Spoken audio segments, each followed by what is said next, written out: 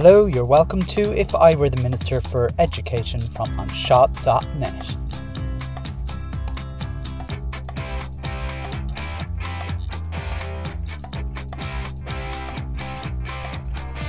Interview, SESE, textbooks and the meaning of life. At this time of the recording, it's November 2021, the NCCA are redeveloping the primary curriculum.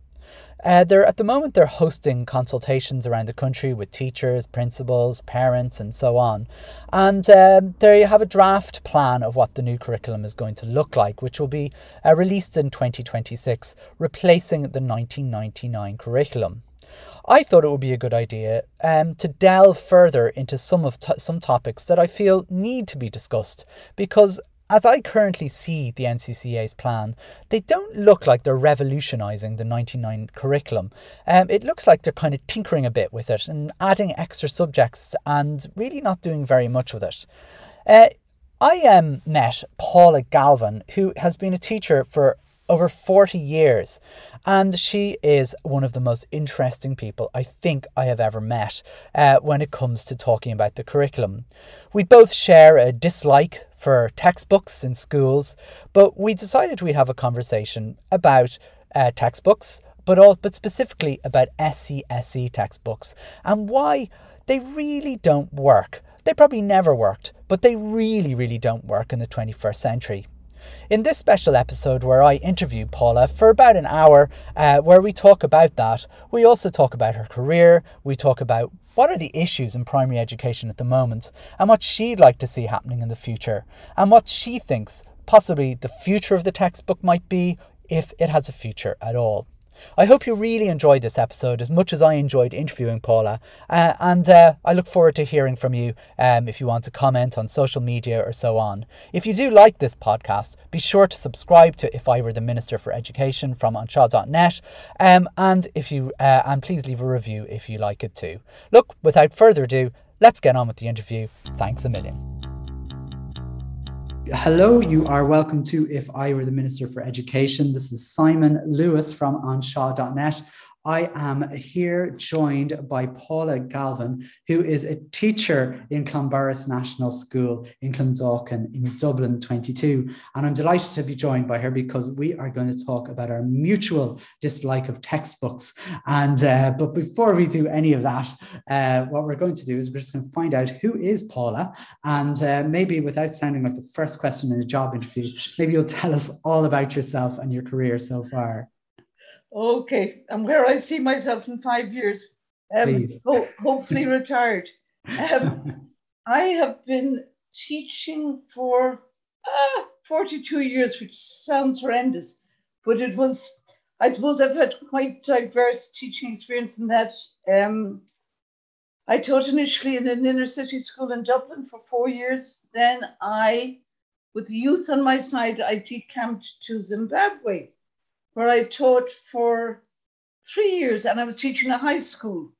It had been formerly an old white boys' high school, which was now mainly a black high school.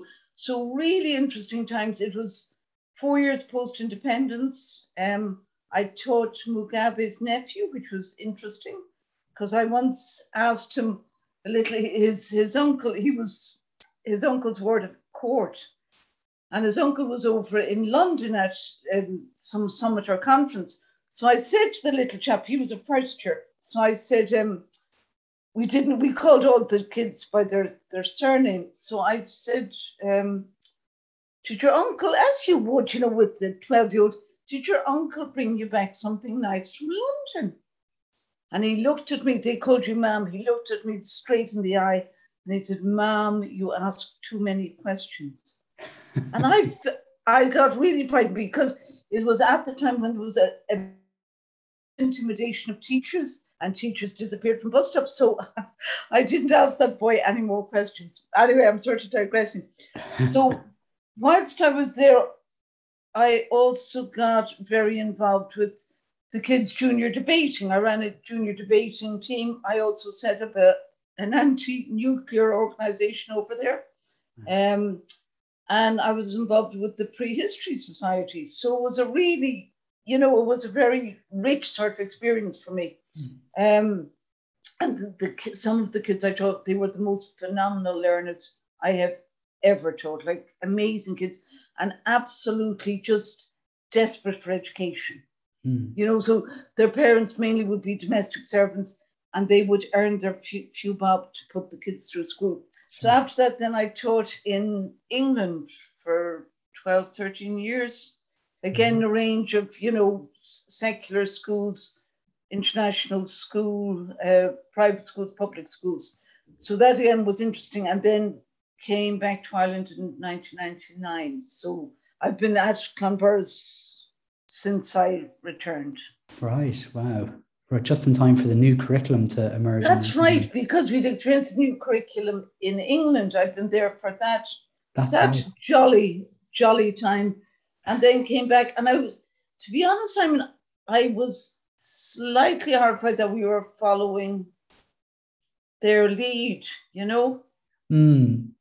I remember writing a sternly worded letter, as I am prone to do, to the Irish Times at the time. And I said, how come that the island of saints and scholars was following the lead of, as Napoleon called them, a nation of shopkeepers? But I just thought we were taking the wrong route then. Right. And I probably become even more convinced of that now, That is really interesting. I graduated kind of just as the new curriculum was kind of coming in, and I trained in the UK, so I would have been familiar enough with the UK curriculum. All right. And I was interested, in I suppose the sheer volume of curriculum books we had compared to the nice little sliver of a book that the UK had. Yeah. It was. Yeah, I think with the new curriculum we went. Of course, I'm one of those old dinosaurs. I was there for the old curriculum, the 1974 curriculum. We had the 2 orange books, but there were some positives I would suggest in those, Mm-hmm. And I mean, you've been teaching obviously for quite some time. Yes. Now, and you've seen half a century. Nearly half. It's amazing. I mean, what a rich talent to have in a school. I mean, it's, and still to be so enthusiastic and everything else is unreal. But what would you say are the biggest changes you've noticed, I suppose, since even since 1999 when you returned to Ireland? I think the teaching profession has become much less confident in themselves and their ability to actually deliver a curriculum. And I think in ways, teachers have lost their autonomy. Okay. Because I think the curriculum is so narrow, so prescribed, so much ticking boxes that we've reduced it rather than expanded it. Well, we've expanded it in terms of volume, but I think in terms of what the children are actually learning, I think that has been severely narrowed down. That's really interesting. And I'm intrigued because you just mentioned there that, the autonomy is gone. And all I hear all the time is a focus on autonomy. It's up to schools' autonomy to do this, that, and the other. Yes. But you think the opposite has actually happened despite... Oh, absolutely. And I mean, they can talk all about schools or that, but there's no space in the curriculum for, I often look like when I started teaching, so in the school I was in, you might have a teacher with a passion for history, a passion for music. And the kids who went to that particular teacher came out after the year, the 2 years, with an absolute, an interest, a passion in whatever was that teacher's passion. Whereas now I find, because we're we've 11 subjects, we're dipping in and out of things, that everything I think is a little bit scattergun.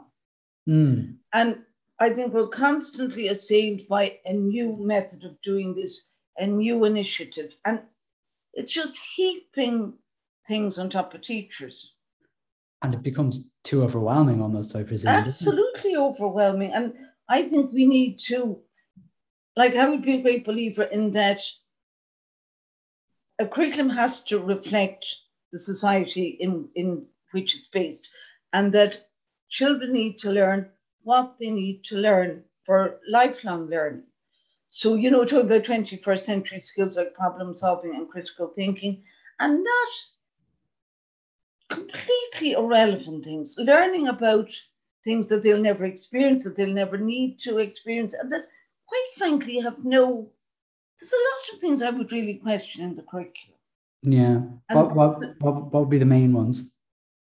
I think, for instance, in a lot of our SESE, I think we reinforce stereotypes. The way, say, European countries are taught, it's in terms of stereotypes, the way and this is an absolute bugbear of mine, that Africa's taught as this amorphous place where it's all the same, yes. And I did a bit of research for my master's around it. So, 3 words to describe Africa, or the people: they're poor, or the place, it's dusty, it's hot, and the people are poor. Yeah. Yeah. And like all our texts are very Eurocentric, and they don't embrace diversity. We talk all the time about, intercultural education and so on, but so much is tokenistic and has no real value at all. And another thing about the I suppose we'll get on to talk about the textbooks later, Simon, but the textbooks assume the kids know nothing about anything. Yeah. And it's as if they're afraid to give them a challenging question. Or a question that might upset their prejudices. Yes. So they're sort of pussyfooting around issues instead of saying, this is the reality.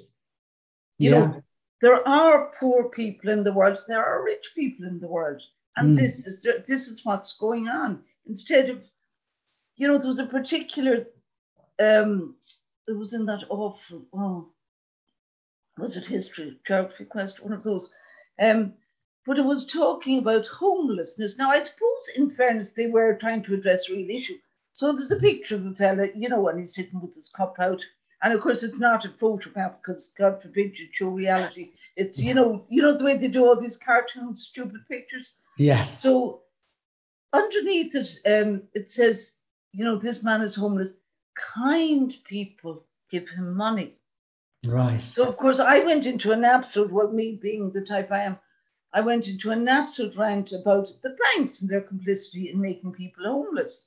But just, children can deal with those realities. Absolutely. And even the fact that even the stereotype that the homeless person in the chapter was a man, and I'm sure the cartoon he had a beard and was wearing tatty, this kind of stuff. There's nothing in the textbooks of I suppose I'd be of the Freire, Paulo Freire's school of thought, that education actually is about transformation and emancipation. So education is not a means of keeping the status quo. It's a means of, looking at systems and challenging systems and looking at inequality. And I suppose at the risk of sounding like a raving socialist, but, that has always been my belief about education.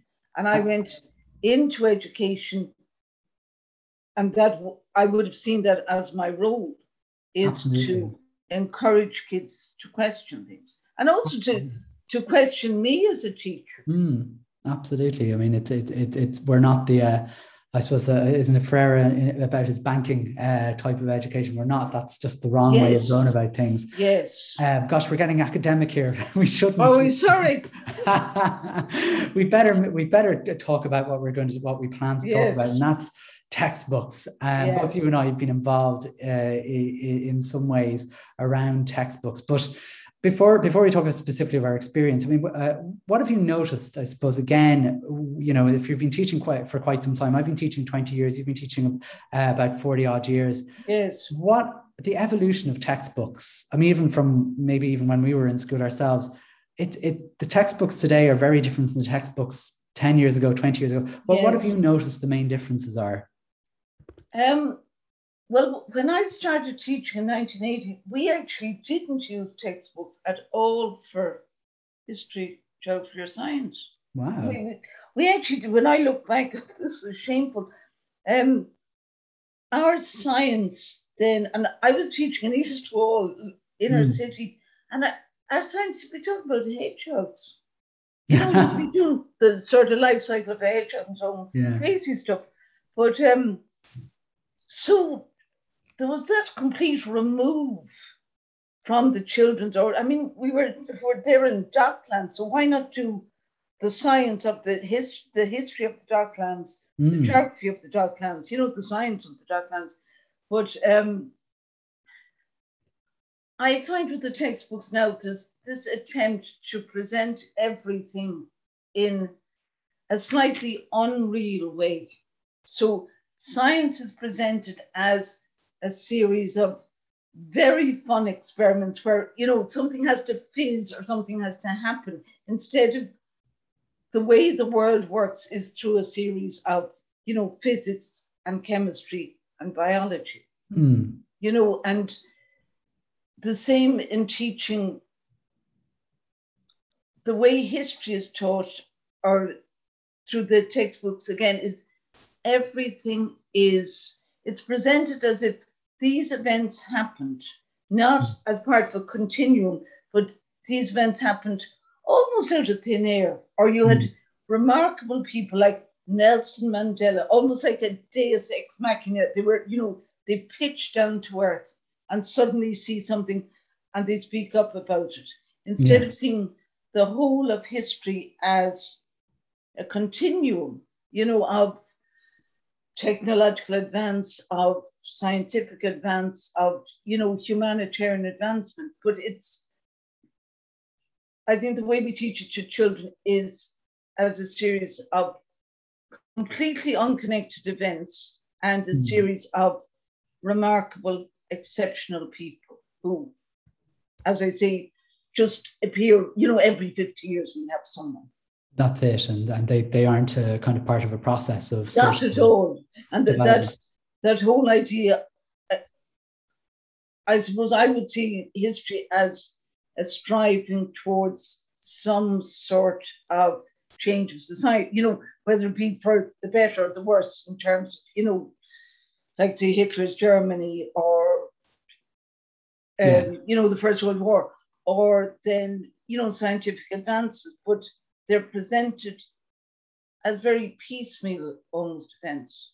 And completely decontextualized, I think. Yeah, that's quite interesting. I suppose I hadn't quite thought of that, but I mean, you're right. You just you know, if you are learning about the Second World War, you know, this bloke called Hitler came along out of the blue. Happened. But what caused that? Yes, and that everything is cause and effect. And that you know, in history, geography, science, everything is cause and effect. So there's nothing happening.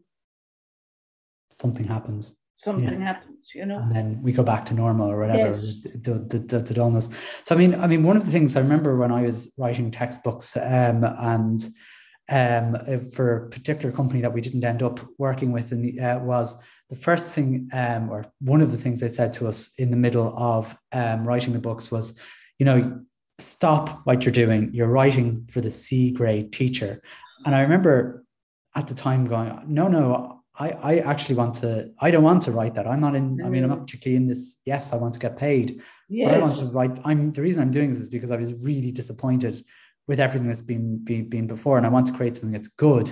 Yes. And I don't know. I mean, do you think textbooks are written specifically with that in mind? That's actually quite shocking, isn't it, to hear that? That would be the modus operandi. And I think often maybe the impression I got, I was asked to edit a series of lessons in a particular book. And the impression I got, Simon, was that they had outsourced the lessons. And then I edited them and, you know, I made lots of suggestions and so on, but they were still they were very, very poor lessons. But to me, it was as if they'd been written by a person who wasn't an educator, wasn't a teacher. Yeah. And didn't quite know what they want the kids to know at the end of the lesson. Okay. So they seem to think that, okay, if you're doing a science lesson, you give kids a lot of vocabulary. So say, for instance, you're doing something around, you give them the words evaporation, condensation. And if they have big words, that's important. But there seems to be very little in terms of the text that what the purpose of the lesson is. Yeah. I have to say, I found as well that there was this mad thing to go to integrate everything to literacy. Yes. And I see that as continuing. I remember even when I was in school, I mean, it was like, here's a piece of text, there's the questions at the end. Yeah. And even though things are more colorful or potentially, presented differently, it feels like textbooks haven't really moved away from. I know, and they're all comprehension. That's all they are. And while they might, ask the kid to design a science experiment to prove such and such thing, but they haven't given them enough information to allow them to do that. Yeah. Or else they might, they put in an element of design and make in the science text, but it's not actually design and make at all, I would argue, because it's not taking the kids through the process of design and make, of, planning it out and maybe making a model of it and testing and investigating. And I find the science ones particularly bad. In terms of like an experiment that really drives me mad, and this again might just be a bugbear of mine, because I love teaching science, although I wouldn't have done science in school myself, but I just love teaching it.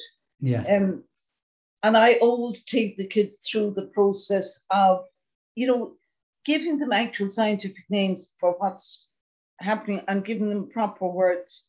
And then getting them, as time goes on, they can then devise the experiment. But our experiments are always based somehow in the real world. So for instance, we've been doing science class the last few years. So our question 2 years ago was, can we make clean water from dirty water? So a really practical sort of experiment. And a lot of what I call science is actually, it's kitchen science. Because as I say, whatever's going on in your kitchen, it's usually chemistry, all those mix, and you mix something and something happens. But then in the science books, you'll get, like, a thing they're really fond of, you make your little volcano, you throw your bicarbonate of soda and your vinegar, and it fizzles out. But if you want to explain to children how lava works, you actually get them making honeycomb. Okay. And then honeycomb solidifies and it hardens. And once you get them doing that, then you can get them talking about the elements in the sugar, the carbohydrate. And then, moving on from that, well, if elements combine like that, how did the world begin? Yes. I know this now is a huge leap, but you get them thinking about these sort of things by giving them, as I say, the real life science. Not that, can we make slime? Exactly. No, we can't. That's the latest one, isn't it? I say it's stupid science. And I it's the stuff that makes... I say that to the kids, that's not science. Exactly. That's magic or fizz bang kind of stuff, really, in a way. But there is if I say, when I started with this class, I said, what science about? Oh, explosions.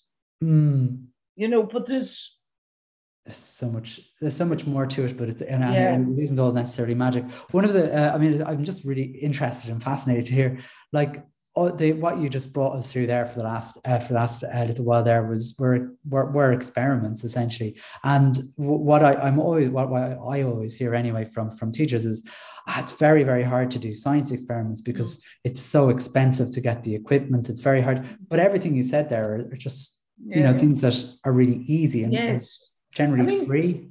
The only thing that anyway expensive in the science company is your little light bulbs and your batteries. I mean, that's the only thing. Yeah. But other than that, everything is stuff you have at home. It's in your kitchen cupboard. This is it. I mean, the other excuse I hear is that it's too messy, and that always annoys me. Well, it is messy, but that's the beauty of it. Isn't it? But I mean, I always, well, I don't laugh at all. But internally, I get very cross. But I'm not when I hear it. But it's definitely something one hears. And like I would counter that with saying, well, the world is messy. It's a messy place, you know. Yeah. So obviously, it's going to be messy. Absolutely. I mean, I thought we've touched on this, but I mean, I think it's fair to say that textbooks probably harm the teaching of SESE. Yes, I would agree completely. Yeah, maybe. What would your thoughts on that be? Oh, I think they do, but I think teachers have become very reliant on them, Simon. And you know, the conversations around the staff or prior to COVID, you know, where you'd be sort of thrashing things, and I'd say, oh, I hate this book, I hate that series, and people would all agree, but they say, oh, but you have to have something. Yeah. But I would argue that you actually don't. I mean, there's so much stuff, you know, the stuff up on YouTube, National Geographic, a site I absolutely love, it's wonderful, is TED Ed. Oh, yeah. TED Ed Earth. And I mean, I was looking at one recently, it's about cotton, but they go through the history of cotton, the geography of cotton, they bring in the whole sustainability factors, you know, so fair trade cotton, but everything they do it on a number of different levels. So there's you know, where there's maybe the basic video they might watch. Then there's the think a little bit more, dig deeper. And it almost becomes, you can have almost a philosophical discussion on the topic you're covering. So it's vast, it's really broad, and it gives, I just think it's wonderful. I use it all the time. Yeah, I mean, that's one transformative thing that's happened again in our classrooms over the last 2 decades is technology kind of being able. And for me, what surprises me more than anything else is we've had technology for 2 decades, yet it doesn't seem to have changed the way we teach most subjects, but particularly SESE. I mean, all of a sudden we now have access to the whole world. Absolutely. Yeah. And yet we're still in a textbook. But you see, I think that's because we're enthralled to the publishers. And instead of, you know, schools get together and saying, actually, we don't want these. Like there seems to be, you know, the kids in my class, their book orders this year would have been €110. Like, I would love to say, okay, the kids that I'm teaching this year, I don't want to get any of those textbooks. Yeah. And I say to the kids, I say, these are trained monkey books. You know, the trained monkey could fill them in. Yeah. Well, if the trained monkey had been taught to read. But you know what I mean? But they're dreadful. They're dreadful books. And even, you know, in terms of the climate change, the global warming issues, they missed the boat on them completely. Absolutely. And the funny thing is, we weren't just talking about this, you know, in the last 2 or 3 years. This has been a discussion. I've been talking about it for 20 years, Simon. Yeah. You know? Yeah. And is it just that, like, what is it about? What is it about people who write these textbooks? So, I mean, they're also teachers. Why can't they write? I think it's fear, Simon. Okay. Fear of what? I think fear of challenging kids. There seems to be this idea out there that in a textbook, a child has to get all those answers right. And okay, while I always say to the kids in my class, you learn more by getting an answer wrong than right. If you're given all the right, it might just mean you're good at finding information on the page, because that's all it's about. See that word in the question. The way they attempt Irish, they find the word and they copy the sentence that has that word in it. Yeah. So I think teachers are afraid of getting kids to make that leap. Yeah. So the textbooks are written probably to maybe the average child in your class, maybe the child who's weaker than that. So it's a matter of tick, tick, tick. Get your child understands the Aztecs. Yeah. They know all about the Aztecs. Yeah, but they've no way of. They don't know anything. Well, they know they were a crew who wore big, gold bits on their head, and they ran around naked, Yeah. Maybe drank some hot chocolate. So that's what I'm saying, Simon. It's all these unrelated, decontextualized ideas about everything. And is it just this? Maybe I'm just thinking: is there this sort of pressure to, make lessons so fun that they make no sense, leaps away from what you're actually covering? Yeah, I mean that's part of it. But also, Simon, I would suggest. You see, I suppose as teachers, we're the old adage that we're jack of all trades, master of none. So teachers might have, certain interests, but we can't be good at all things. So maybe some of it's to do with the teacher's own lack of knowledge and their lack of confidence in what they're doing. Yeah. So instead of, saying you're the professionals, you decide actually what you like. Not every child in Ireland has to learn in 4th class with the Aztecs. Yeah. Yeah.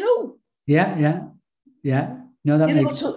So maybe bring your history down to your local history of the place. Yeah. Maybe do as civilization. And then we also, the books are very Eurocentric. So we miss out on, we ignore the fact that there were civilizations in Africa before whites came and took Africans as slaves. And there's so much of history is unspoken. We don't tell the kids about things. So Christopher Columbus is presented as this jolly little sailor who went off and, bumped into a few people and then, sort of settled for a while. But there's, it's as if there were all these jolly, jolly nice people.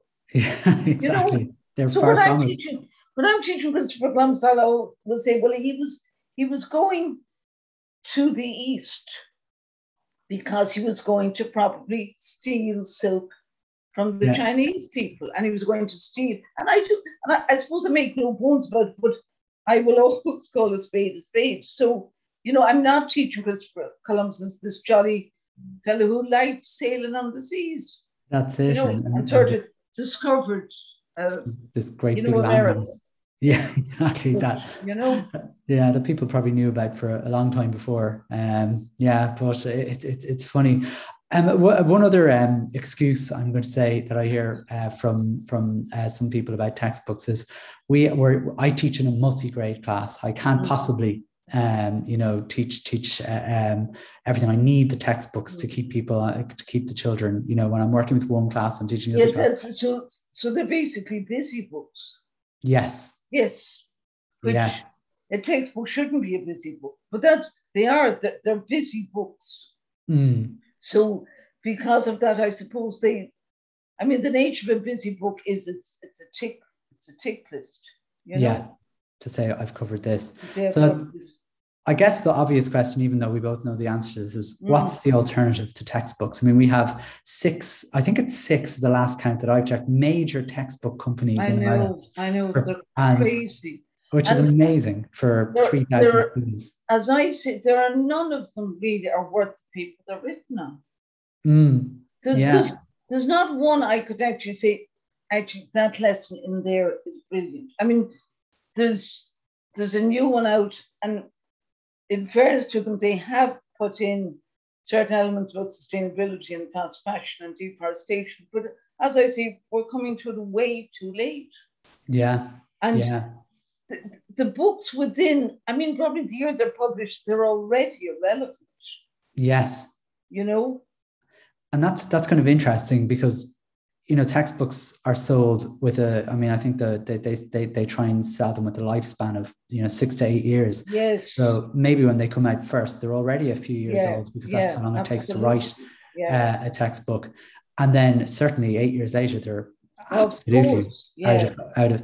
So I mean, we can't obviously get rid of textbooks overnight, but if a textbook company needed to evolve, and like what would your advice to these companies be? Because they obviously have to make a living. We can't we can disband them all, but if we were to live in a post textbook society, what would it look like? Oh goodness, that's an interesting one. I think it's more that this whole thing of textbooks has become a sort of a vicious cycle, in that the teachers, because maybe of the changes in the curriculum, feel they can't know all the stuff that's in the textbooks. So the textbook, I suppose, maybe it's a way of clarifying things for the teachers. But I think they've way too much of the wrong information in them. Okay. I mean, if anything, I would suggest that the textbooks have much less in them. Okay. And also have, use real photographs. I'm often appalled at, the way, say, animals are presented in textbooks. So they're presented as these adorable, huge creatures, who, like polar bears, they love sliding on the, they don't love sliding, they've adapted, like that's what they do. Yes. But they're presented as if, because of when I showed kids a picture of a young animal, they say, oh, they're so cute. Yeah. They're so cute. And I'd say, well, they're not. I'd say they're animals, like they're young animals, But this idea that, in some textbooks, that everything has to be presented as fun or as cartoonish, or as opposed to, like, these are animals living in the wild. This is their habitat. This is how they survive. Yeah. So my main problem with them, Sam, would be there's a real disconnect between the textbook, the reality of the world, and the reality of our children's lived experience. Yeah, I mean, that is interesting that we have, like, I mean, even from the biology point of view, like of how we present animals. I mean, even me growing up, you kind of think if I met a badger, that would be very cute, but he'd probably bite my neck off, It'd be terrible. The other problem, though, I suppose, and then in the history, then as well as that textbooks, I find, would you accuse them of bias? Oh, completely, yes. And like I mentioned already, the very Eurocentric bias, but they completely ignore the fact, as I said earlier, of inequality in the world. I mean, that's an absolute reality. But, world wars or various events in history are not presented as, the French Revolution. Yeah. It's not presented, while they'll bandy about, the terms égalité, fraternity, liberty. They don't get the kids to conceptualize history as a continual striving for betterment. Yes. In whatever form that takes, whether it's, world domination, whether it's eradication of disease, whether it's women's equality, but it's not seen as that. Okay. So, as I say, everything is presented as disconnected. Yeah. So we kind of don't see the before or the after. We just see. Yeah, and we don't see the bigger picture. So while this was, even in terms of, I suppose, like our 1916 rising, when we had the 100 years, therefore 5 years ago, when we're teaching that, again, that's an isolated, that happened in Ireland. And we also see it as something that was popular, these days, which it wasn't. Yes, which wasn't at all, no. Because my grandmother would have been you know, she was a newly married woman at the time, and she said they described them as gurriers. Mm-hmm. You know, they thought those in the GPO were thugs. Yeah. And it was a very small amount of people were actually involved and actually were positive towards it, you know? Yeah, and we missed that out. I mean, yeah. you know, but even in terms of like, about the 1916 Rising, like at the same time as our bid for nationalism, for freedom was going on, you had the same thing happening in Bosnia-Herzegovina, you know, and the killing of Franz Ferdinand. Yeah. Franz Ferdinand.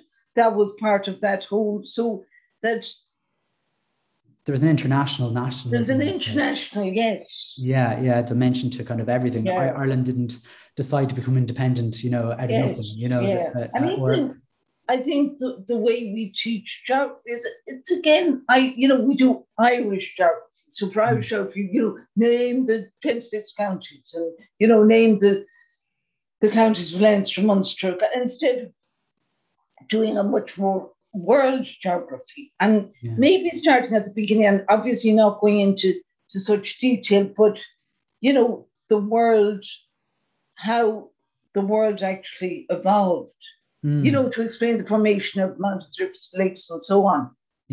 As I said, without getting into huge scientific, but we pitch things wrongly, and then, you know, so children might learn a little bit about mountains in junior infants, and then in 6th class, they might know, you know, to name what's the highest mountain in the world, what's the deepest lake, and so on. But again, it becomes, then geography becomes a sort of a numbers game, you know, the highest mountain in the world, the biggest, you know, so. Great for table quizzes, but not absolutely, yes. Yeah, exactly. I mean, I guess we're come to some solutions about this, because we've talked a lot about the problems of textbooks, and I think, you know, particularly, I mean, I must say, again, with I suppose, this is only my own thoughts, the privatization of teaching colleges and things like that a lot of teachers are coming out with less in their qualification than they may have done in the past.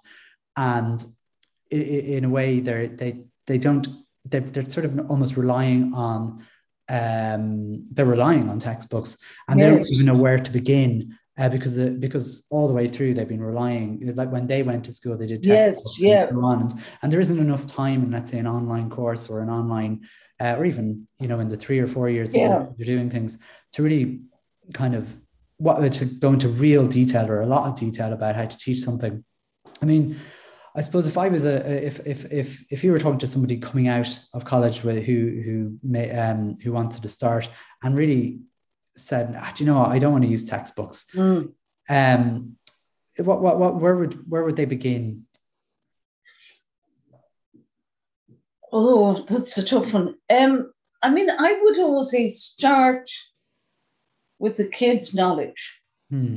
So whatever you're doing, like for instance, suppose, say I'm teaching a unit in history. So I often say to the kids, a lot of things that happened in history would have happened by accident. You know, for instance, like how to create a fire, that would have happened by accident. Sure. Maybe cooking, you know, all of these things would have happened by accident. Yes. And I suppose maybe find creative ways to look at things. You know, so I would use a lot of art and poetry to look at, you know, things happening in the natural world, and also to explore maybe issues in history. Yes. But as you say, I think teachers are coming out, and I think they almost feel, and I lectured in GCU for a time, and teachers were making the point that when they went into first year of teacher training college, or IT as they call it now, they felt much more motivated in what they would be teaching than when they came out. So they actually felt that the process in the teacher training was, in a sense, de-skilling them. Okay, wow. And maybe what I was saying about maybe teachers losing that sense of professionalism. I mean, I think we need a serious rethink, Simon, about what primary schools are about. What skills does a child in Ireland need for the 21st century. I mean, we talk about 21st century competencies and intercultural competencies and digital competencies. Yes. Competency. Can't say it. But we're not having the conversations, and we're constantly assailed by, okay, so we've green schools, we've active schools, we've, student council. We're being assailed by all these initiatives, incredible edibles, and a lot is, they're government funded, so you need to bring this into the school, you need to bring this. And then we also have the private sector coming in. I think it was one of the insurance companies, it was a Cormac had a thing about, kids keeping diaries of their activities, their physical activities. But we're being constantly bombarded. Like sometimes you just leave me alone to teach in my classroom. Yes. The way that I want to teach. Yes. And give children your experience. Yeah. And would be different from your neighbour's experience. But also give kids a chance to, because the curriculum is so overloaded, the kids don't actually get a chance to think, so to join the dots themselves. Mm-hmm. I say to kids in my class all the time, for me as your teacher, all I'm doing is getting you to join up dots. Yeah. Is to make connections. So if I teach you something about, say for instance, we were doing religion. So we looked at an old map of where Jesus had been born. Mm-hmm. And we're looking at a modern map. So the River Jordan that was there in his day, is that still there? Is such and such a place there? So, relating things to, like things in history to today. So I'm saying, so while we're doing that in religion, that's also geography and it's also history. Yeah. Instead of everything being a discrete, standalone subject. And it's fun because that was the intention of this, I suppose, new 20-odd-year-old curriculum, where, subjects were supposed to integrate. But I think it's actually, curiously enough, I think it's actually divided the subjects more. And maybe it was just because that awful one page in those curriculum books where it basically said you must teach this amount of this amount of this, this amount of this. Yeah. And if you didn't, you'd be, I don't know what would happen to you. Guillotine. You'd be guillotined. French Revolution, I don't know. But going back very briefly again, because I meant to ask you this when we were talking about technology. We talked about the good and the bad. And I found, you touched on YouTube being a really good resource, or being the TED Ed being a really good resource. I found technology, and I'd be big into technology myself, can actually have the opposite of a good effect, like a really bad effect. There seems to be this huge problem of, and I'm not blaming Pinterest completely, but Pinterest is the best example I can find, where finding the most colorful, glossy, almost preschooly arts and crafts rather than the primary school curriculum. And I mean, so that's the bad end of technology. I mean, have you found, a really good place, a good technology resource? I think Mystery Science, for example, is an example of a good resource, because it gives a lot of information, but gives the teacher like empowerment to, teach a lesson quite well without it being, magic and real. Have you come across any gems?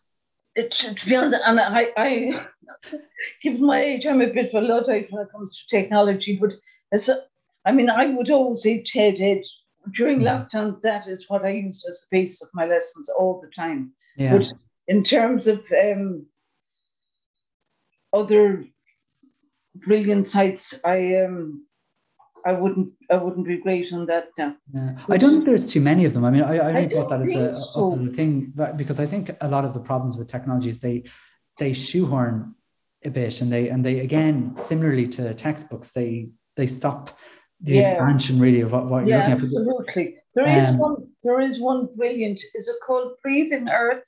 It's a simulated. Have you seen it, Simon? No, I don't think so.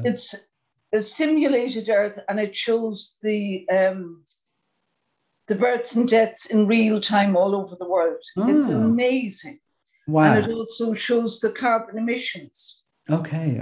So you could just have this up on your screen, and you could say to kids, okay, so we're going to, count for 30 seconds each group. So you're looking at Ireland, you're looking at India, you're looking at China, you're looking at Zimbabwe. Yeah. How many births, deaths, and so on. But it's just a wonderful, to do your history, geography, science, anything can be done on it. And it would be a very, it's a quick lesson. Yeah, and I think that's in some ways technology is a great way of. I always try and I look at YouTube, for example. It's a good, almost like, I don't know if you remember Bosco, where you went through the magic door and. Yes. Well, you didn't actually get anywhere. You could get a window on some place. So I mean, I can't bring the kids in Carlow down to the Burren in County Clare. I know. I can give them, almost the next best thing where you can actually say, look, that's what it looks like. Yeah. And what do you notice about there compared to? I mean, Google Earth is wonderful for that sort of thing. That's true as well. Really good. And National Geographic, I find wonderful as a site. And it's very transparent. And also another, NASA for Kids is wonderful. Yeah, that's right. And it's not just for space. I mean, there's an awful lot on sustainability and really, really good. You mentioned Pinterest. Another thing that I'm a real old fogey, cranky old fogey now. Another thing that really gets my goat is the Twinkle classroom. Oh gosh, yeah. I mean, every classroom is a Twinkle classroom. I know. Well, I mean, mine isn't for obvious reasons, but I just think, can you not research it yourself? Can you not, make a resource yourself? So for Halloween, everywhere looks the same. Yeah, you could walk into any classroom and it looks exactly the same as the classroom next door. You're right. Yeah. It's funny, between and again, Twinkle, everything is presented in these, fun, jolly ways. Yeah. It's very funny. Yeah, you're right. You're absolutely right.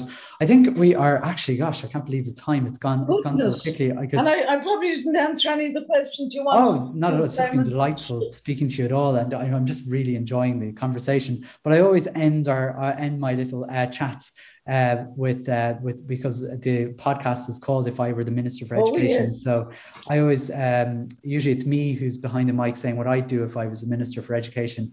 But it's if you were handed the reins for a day and you had a dictatorship all out of the blue, there wasn't a big kind of reason or a cause and effect for you to become the Minister for Education, but you just got magicked into the position. What's the first thing that you would do? Ditch the pearls.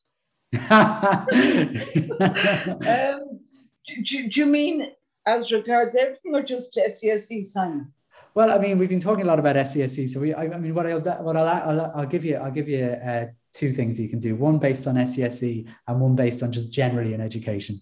Generally, I would go back. I'd completely go back to basics and have a conversation about what does the 21st century child need to know to live in this 21st century world.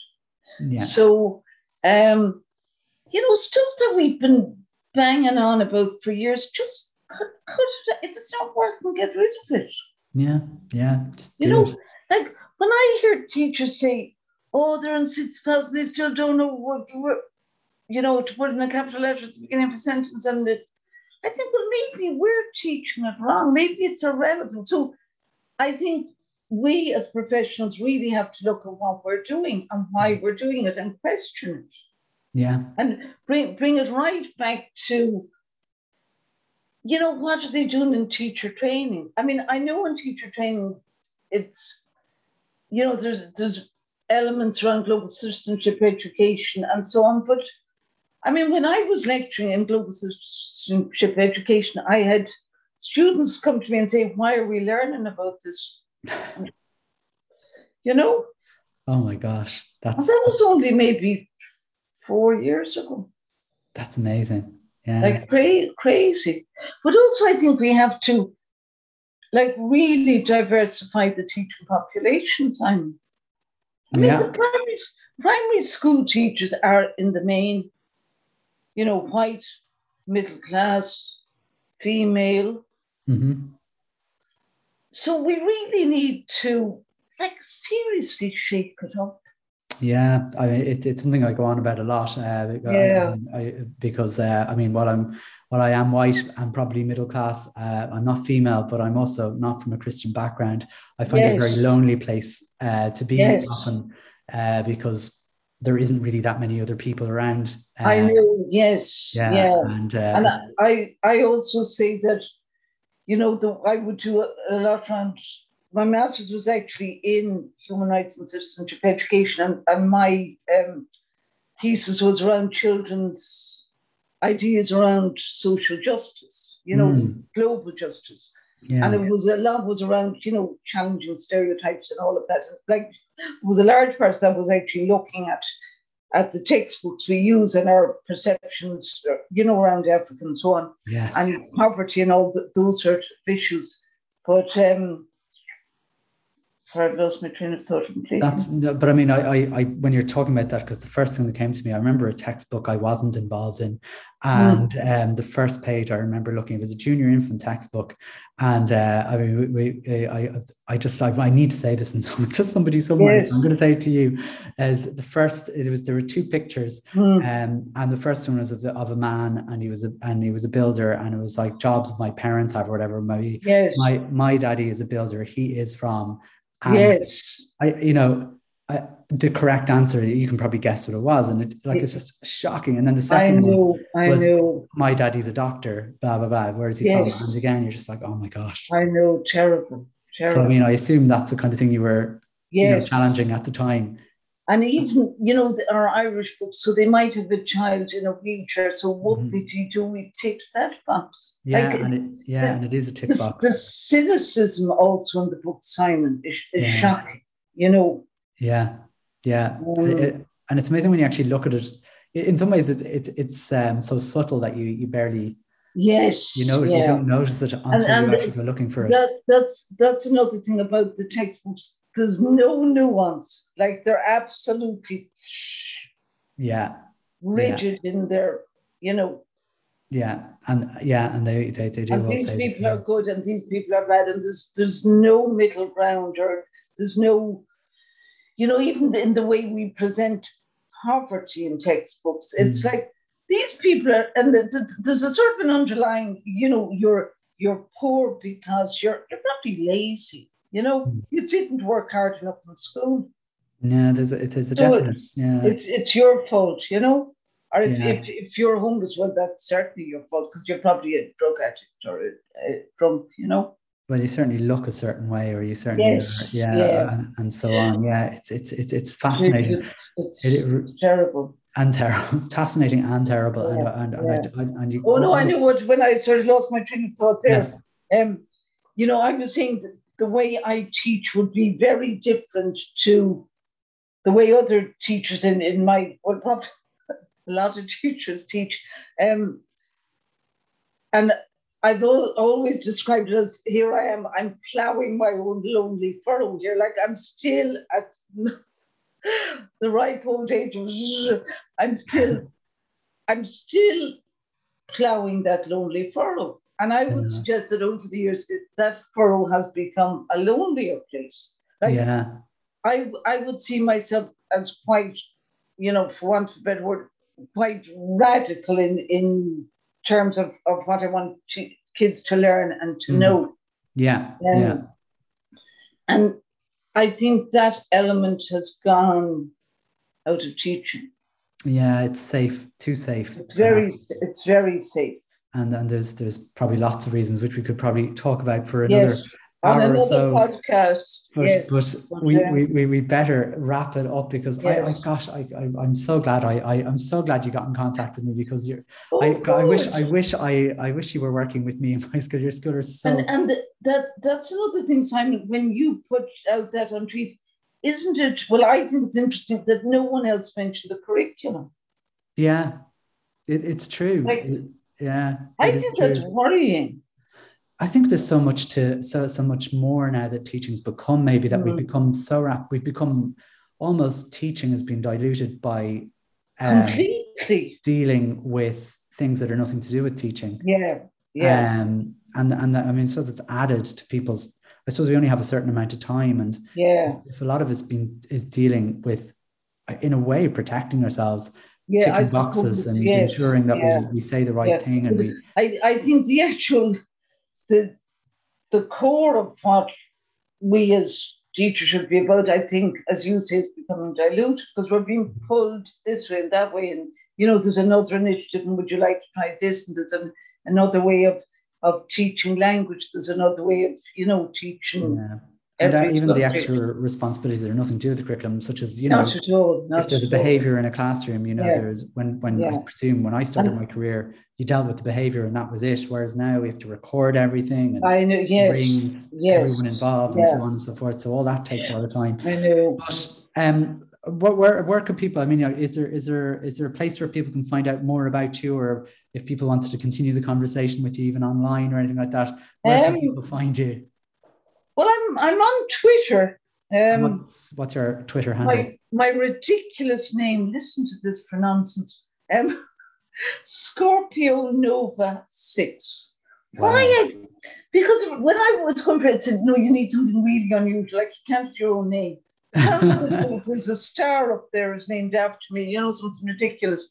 I also do, as part of my whole dev ed sort of shtick, I'm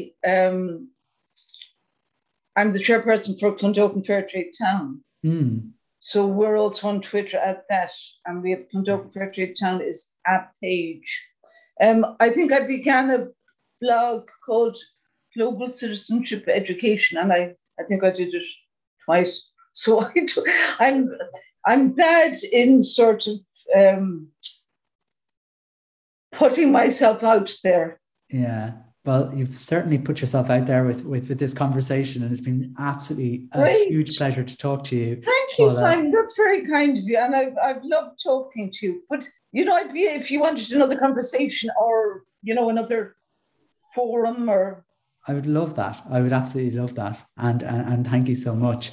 But I'm going to wrap up the episode by saying a huge thank you to Paula Galvin for this chat. I hope you've all learned something. I certainly have, but I've also just had one of the most lovely conversations I've had, a lovely professional conversations I've had in a very long time, and I really am grateful to you for that. Thank you again, Paula.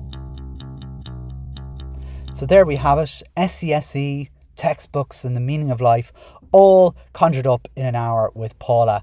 I have to say it was one of the most interesting and enjoyable professional conversations, never mind professional conversations, just conversation in general that I've had in such a long time, and I hope you enjoyed it too. If you'd like to be interviewed by me on a subject that you're interested in, I'd love to chat to you. Just email me, simon@onshaw.net, and let me know what you'd like to talk about. And if it's something I'd like to talk about, then sure, why not? We'll give it a go. As you can hear from the last few interviews that I've had, we try and keep things gentle, we try and keep things non-academic, we try and keep things going as much as possible. Listen, I will leave it there. We'll be back to normal service soon with a normal episode of the podcast. If you do like this episode, as I said, please consider subscribing on whatever platform you like using. And without further ado, we will leave it there. Thanks so much for listening. All the best. Bye bye.